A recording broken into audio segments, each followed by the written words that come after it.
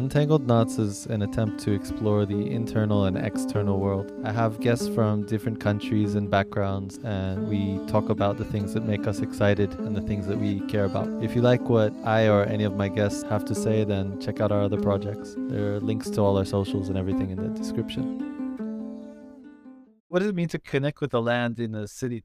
The city uses the same four elements of every material structure: fire, water, earth, and air. And they all have emotion and they all have spirits of their own. When you connect with the city, imagine when you see a church, what do you see? You see a temple, right? And this temple was created with a specific architectural feature in mind, okay? Maybe it was designed for a religious purpose, as it was designed in the medieval ages. There was a reason for all of those elements that constitute a church during that time, and most of them remain in these architectural features. But the same happens with the buildings, with residential buildings, with political buildings. The buildings tell a story, and the same story is the story that we can find if we visit the Path, or we visit Angkor Wat, or we visit the Great Wall. These are features that are telling us the energy that is going through that place. And that very same energy is working through our body, the body of all humanity as a collective, but also the body of each individual that constitutes that humanity. And since cities are our creation, they are not built into the world, but rather are built by humans. They are the most direct expression that we have of our own mind, of our own creative process as collective. Cities will represent the societies that built them, right? And if something happens to the cities, if cities are burned down, or if a feature is collapsed or demolished, that is a meaningful symbol of a transformation occurring at a social, at a religious, at a spiritual, and a political level. And it's happening in this city, and that's why I connect with the city that way. Because, as I said before, there is this principle of Hermeticism, one of the traditions that I study, that says, as above, so below, as within, so without. And this talks about the many layers of reality, of physical reality, which mirror the layers of spiritual reality. And all of them are mirrors, one of the other. And when something happens in one, it is also mirrored in the other layers as well. So when you see the stars, for instance, if you get your natal chart read for you and interpreted for you, you are going to see many of your issues and many of your dreams and many of your experiences directly mirrored in the positions of your planets. It's just a fact of astrology. And if the planets can be read this way, why not your house? Why not the places that you walk through? The places you visit in a week can tell you a story, and this story is essential for your process at the moment. It always is, because the universe doesn't want you to keep secrets. The universe doesn't keep secrets. The universe is giving us the full information. We just don't have the perception to see that. And we have to train our perceptions for that. And when you change the perception of the place you live in, you fundamentally change the way you approach the place. And if the place is dirty, you clean it up. And if the place is having an issue, maybe water is leaking out, you want it repaired. And if the place doesn't have enough plants, you want more plants in there. And if the place doesn't have enough animals, you bring animals into it. Actually, there's a phenomenon here which biologists, they are not very happy about, but most of people here are happy about it. I'm happy about it. There are many macaws here. Many. They are like parrots, or they are from the family of the parrots, but they are very colorful, and they are very big as well, and strong. And there was a moment, biodiversity of these birds here, but someone started bringing a lot of them to the city himself. He started to bring in them, just first caring for them. If he found them wounded or something like that, he brought them to his home and cared for them, and then bring them into the city. And he did that for years with a lot of species. And there was a species that was dominant because it was stronger and it was very, very expansive as well. And now this is the only species that exists in Caracas mostly because they dominated the environment. And they also they live in plants like palms. They live in palm trees, but they need the palm trees to be dead in order to live there. So they cause these situations with the biodiversity of the place and also the environment. So biologists aren't happy about this. But the general populace, the general citizens of the city, they love these animals. I love these animals. They are beautiful and they are very connected to the humans because humans feed them. So they have their humans and they visit the places of these humans and reproduce near these humans. And these humans love these birds and they want to care for them. So it's What are they called again? One more time. macaws. Macaws. Macaw. Okay, I think I watched some videos of these. A lot of them are blue and green. Yeah. Yeah. I watched videos of that in Caracas. And there's something happening here, which is not happening anywhere else. There's a new species or a new variation, a mutation of that color. Most of these birds are blue and yellow, but there is another subspecies of that, a mutation, which is blue and white. They are not very common yet, but they are becoming more common. And that's also something that worries biologists because these mutations have effects in the environment, other effects in the environment. But from a spiritual perspective, it has other readings, which science doesn't actually promote or understand right now. In spiritual levels, this city is a place where many entities gather, and I've connected to these entities, has worked for these entities as well, and with these entities, and I've made offers to them, and I've made prayers to them, and I know them, I've seen them. Not like I know them. It's impossible to know these entities, but I've seen them. I've seen their faces, and I know that, and they are all over the place, and they are all over the place in all cities and in all places. They are everywhere, and and they always mirror each other. So you see entities from Greece and Egypt and Latin America and the Yoruba tradition in Africa and American Indian mythology and Norse mythology. All of them gather in every place because they are all the same story. They are all the same narrative. They all tell you the same things, just with different tones and degrees. And the cities tell you the same things. And when you work with these entities, you get like a connection to places, different places, and different levels of the structure of your city and of your physical body.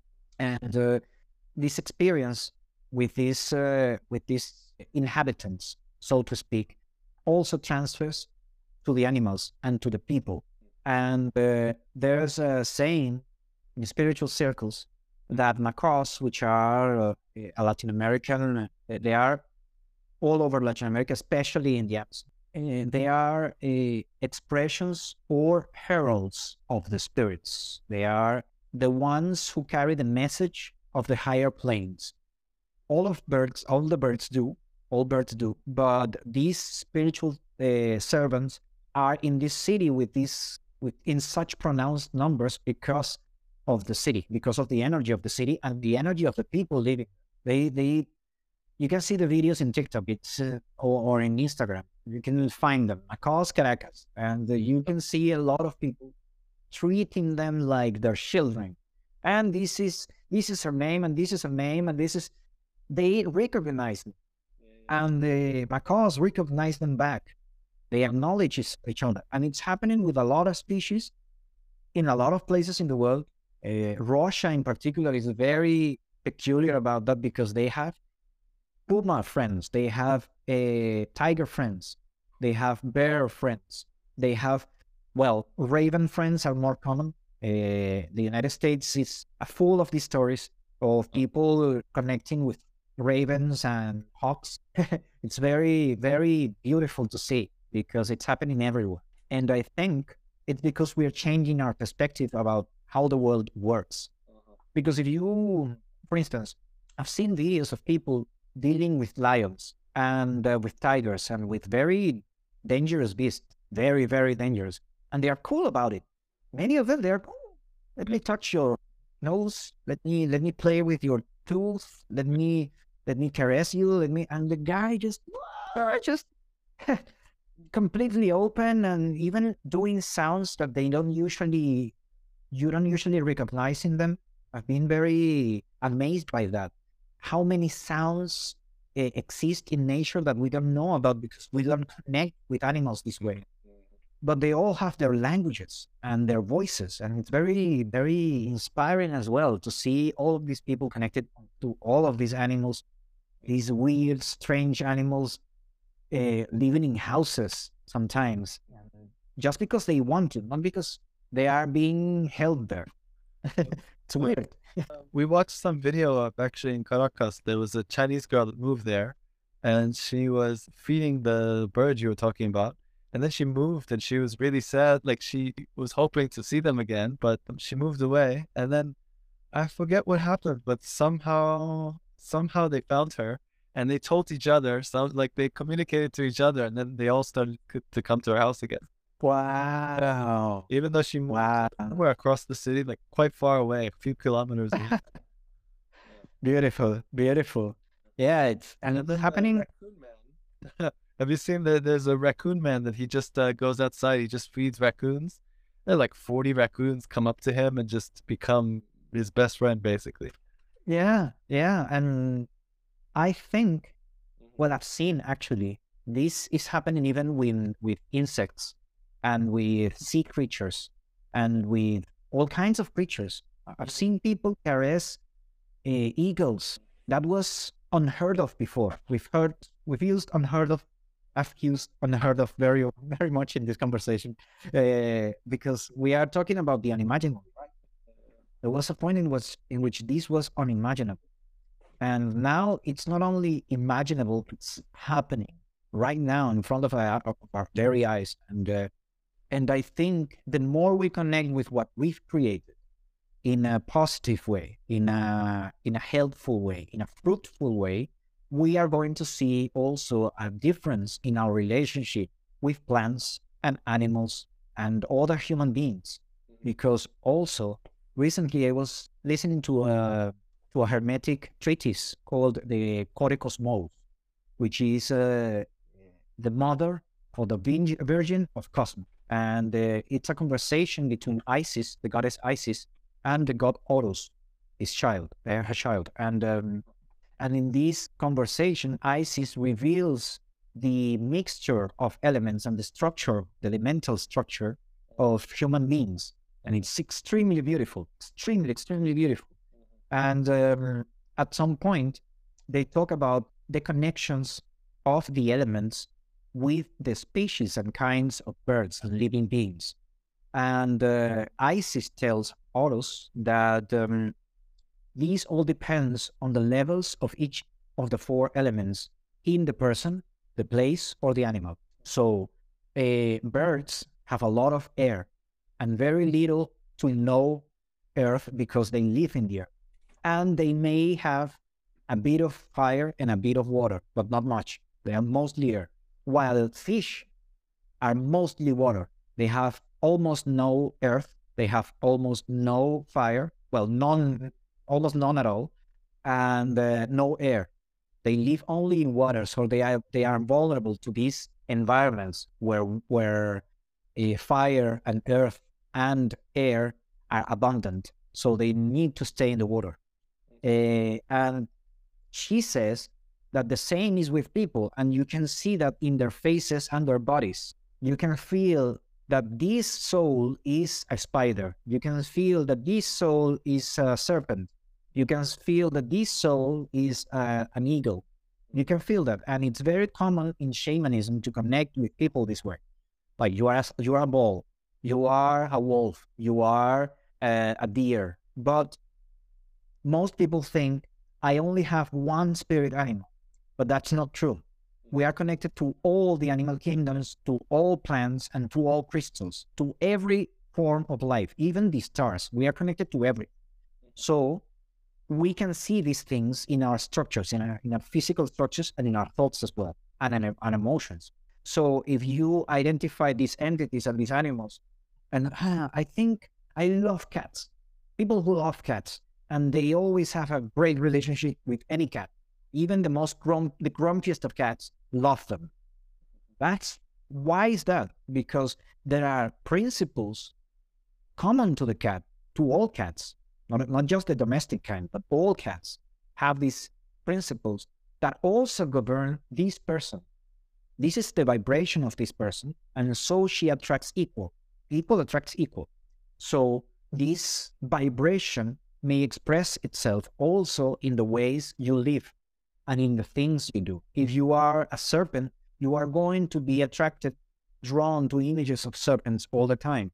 You are going to be attracted to images of people wearing male armor or something like that, because you see that in those animals and you see that in yourself.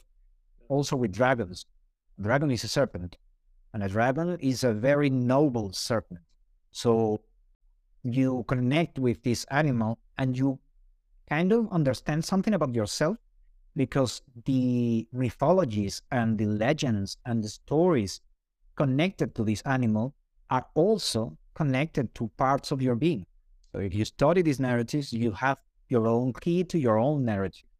And you can do that with cities, you can do that with the natural monuments, you can do that with people, you can do that with any form of activity or skill. This skill, for instance, is a very nimble skill. And which animal is very nimble? Well, I can say the praying mantis is nimble. So this is the trait of the praying mantis, and I want to trade with a praying mantis for this skill. I want to learn this skill. This is how Kung Fu came to be. This conversation. Okay. Connecting the pieces right now, I get it. I learned this Chinese massage, right? And the person who taught me, she connects everything. Like for her, she actually sings, and she sings from her chakras basically, and then she meditates all the time. She does like yoga and kung fu and qigong kind of practices, and she tells me these are all the same thing. So if you don't have me, you can meditate, you can do kung fu or something. And that was her whole perspective, right? And when you said that just now, I'm like, okay, I see. Yeah, I could sense it kind of intuitively, but that's a very easy way to understand that. Yeah, and it can happen with other narratives as well. For instance, if you see the Upanishads or the Zohar in the Kabbalah, the Upanishads, these structures of Hinduism, philosophical books, just like the Vedas, there are the Upanishads, or the Torah, or the Kabbalah, or the Bible, or the Popol Vuh, any of these treatises, or any of the mystical tradition, any of the shamanistic traditions, which never left something. Not, most of them didn't leave written records, but they left oral traditions. If you study them, you're going to find the same patterns everywhere. All of them have the same characters, just with different guises and different mirrors and different aspects as well. So, for instance, voodoo.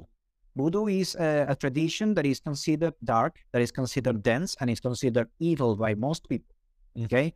Not to touch, not to talk about. I've had my connection with voodoo, and I've experienced great realizations with that, with this connection. And I realized that there are the same entities in voodoo that there are in Norse mythology and Egyptian mythology, and all of them perform the same tasks. So, for instance, there is this entity that I connect with who is called Baron Samedi. He is the Loa, the god of the dead, of the underworld. And he is the patron of magic and of the panacea that heals all wounds and resurrection as well. So and sexuality. So he deals with most of the issues connected also with Jesus Christ. So there is a connection within these entities. It's a very powerful connection. So if you want to understand the darker aspect of the most dense aspect of Jesus Christ, like the three days that he lived in the 40 days in the desert, or the 3 days that he spent in the hell, you can study Samedi, because he is this aspect of Jesus Christ. But Jesus Christ is also found in Norse mythology as Odin, because he also sacrificed himself to extract the runes from Yggdrasil. And you can find this concept of the lunar or solar entities everywhere. For instance, in Japan, you have Amaterasu. And Amaterasu went into a cave and left the world completely in the dark. And she had to be drawn out. She had to be drawn from the cave. And this concept of the cave holding the gold, holding the sun, is common everywhere as well. You can find it in American Indian mythology. You can find it in Canadian mythology. You can find it in Mexican mythology, in all Latin American traditions. You can find it in the ayahuasca practice and in the yopo practice. And you see it because, for instance, the people who make yopo here in Venezuela, they are called the Piaroas, or the Wotuha people. And they live in Bolivar and the Amazon. Okay, they have communities there, but the main one is the Amazon, and they have this entity that they pray to, who is a goddess responsible for spreading the sacred medicine in the world. She's responsible for yoga, but also for ayahuasca and all other psychotropic substances in the world. But that's their interpretation of Hathor. Hathor in Egypt is the same.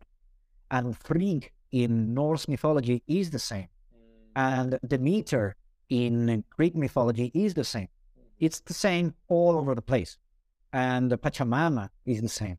And when I started delving more into their mythology and philosophy, I realized they also have a deluge mythology. They also have a deluge. And they also had a Noah kind of character who built a churuata, a building where they live, where all the family lives, and where rituals are performed.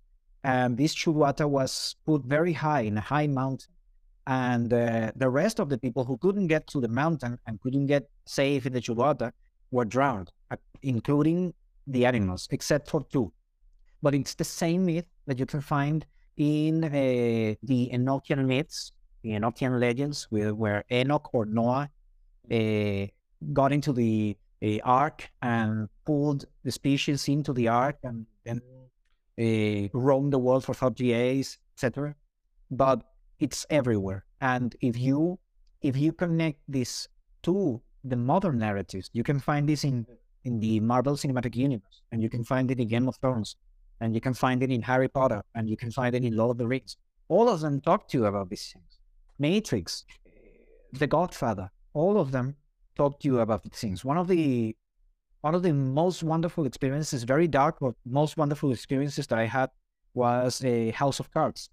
It's a very profound show, very, very, very profound and difficult show to watch, because it mirrored reality way too closely to the point in which it melted with reality. So you see, Kevin Spacey has this scandal, and then they do this with Claire Underwood instead of him. And this happens in the show. The show does this before the scandal. So, and it happened a lot of times. They predicted events. Do you think that he was exposed because, like, the scandal was exposed because he kind of stood too close to a story that was touching on these topics? Yes. Yes, completely. Yes, completely, because he channeled himself in this character. This is Kevin Spacey. This is not just Frank Underwood. Uh, And wow.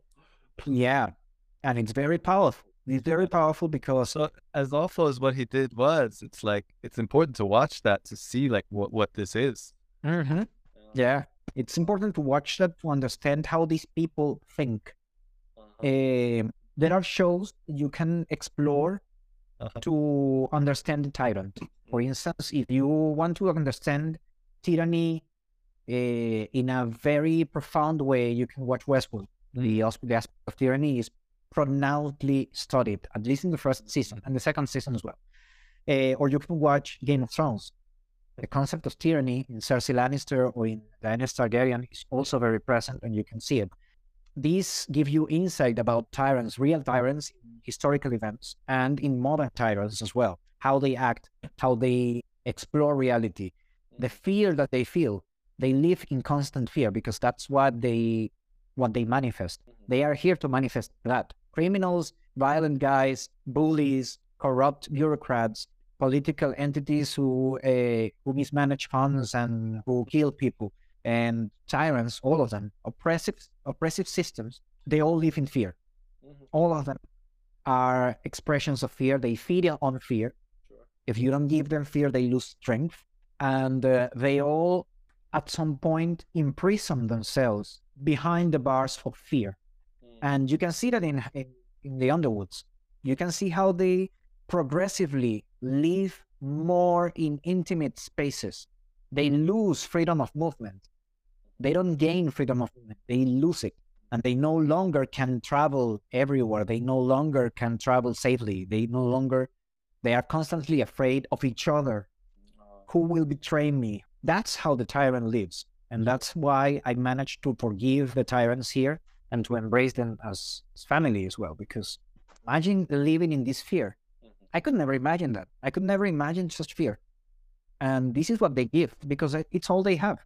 Or it's all that they tell themselves that they have. World that they know, right? I want to ask you though, so how does someone recognize when a TV show, for example, is expressing truth and like realistic kind of situations, or when it's just totally out of touch? Well, the issue here is not exactly about what the author wanted to express. It's more about what the author was channeling at the moment. So we are all channels of these messages all the time. When we speak, when we think, when we feel, and when we act, we spread these messages. Most of them unconsciously. We are not aware that we are doing this, but we all do that. And this is what we imbue in the places we visit. This is what we imbue in our relationships and connections. And it's a thing that spreads. And it works in artistic productions as well. When you see a Van Gogh, Van Gogh is in there in those paintings. You can see Van Gogh, and although the art is a fake expression of reality, like a fiction, this reality is also composed of fictions, institutions, money, identities. All of them are fictions. So it's not about whether an author wanted to tell the truth. It's more about the truth that he was channeling all the same, whether he wanted it to tell or not. And the same goes with the actors and with the performers. We are all performers in a show, in a way, and we all channel these identities because it's connected to our purpose in this world. And you see that in shows that you like. For instance, I don't know if you watch Penny Dreadful at some point. It's a very profound show and very beautiful. I recommend that completely. It's very poetic. It deals with very profound issues. I think Penny Dreadful is one of those shows that teach you about the monster inside, demon and the fear. It's a very, very, very deep on that, and very some people may find it repellent because it's very graphic in the violence, but also very graphic in the way it expresses human pain, because these characters who are broken characters, guilty of many crimes, they want redemption above all things, and they are kind characters. They are kind in a context of darkness. and it's very difficult to live kindly in such a context. And they kind of manage it, and it's very profound experiencing. And the actors are just magnificent, especially the main character, who is played by Eva Green. She's extremely beautiful, and the character is extremely beautiful. And this character is an expression of entities that I've acknowledged in my own city and in my own experiences. So when I watch this character, I may be watching a fictional telling of the story, but so is the Bible, and so is Sumerian mythology, which is based on an Egyptian mythology, which she is also based on, and the concepts of magic and the concepts of poetry and the concepts of art explored in the show are also found everywhere as well. So if you connect these concepts, you are going to find important information, whether the author intended it or not. So it's more about your perception of the narrative than about what the author wanted or didn't want to express. So when you look at a show and you see maybe they are overreacting, or maybe this is too over the top, or maybe they shouldn't have turned it up so much here, that's essentially a prejudice that is disabling you from enjoying that aspect of the narrative. The less prejudice you have about this narrative, the more information from the narrative you can extract, and therefore the more information you can use in your daily life from that narrative. And sometimes it takes more than a viewing of a film, and it takes more than a viewing of a show, and it takes more than a reading of a book in order to get to the deeper aspects of that narrative. But there are always the same deeper aspects. All of them have them. Some are more difficult to read or consume than others, or to connect with, but they all talk about the same thing, all of them. And for Every narrative. Every narrative. If you like what we do here, find us on social media and let us know. Uncut episodes will be up early on Patreon, and any support you make will make it easier to keep doing this. I also have a novella series called Confessions of the Damaged. It follows a man wandering the streets as he sees visions and tries to understand the meaning of his life. You can find links for everything in the description.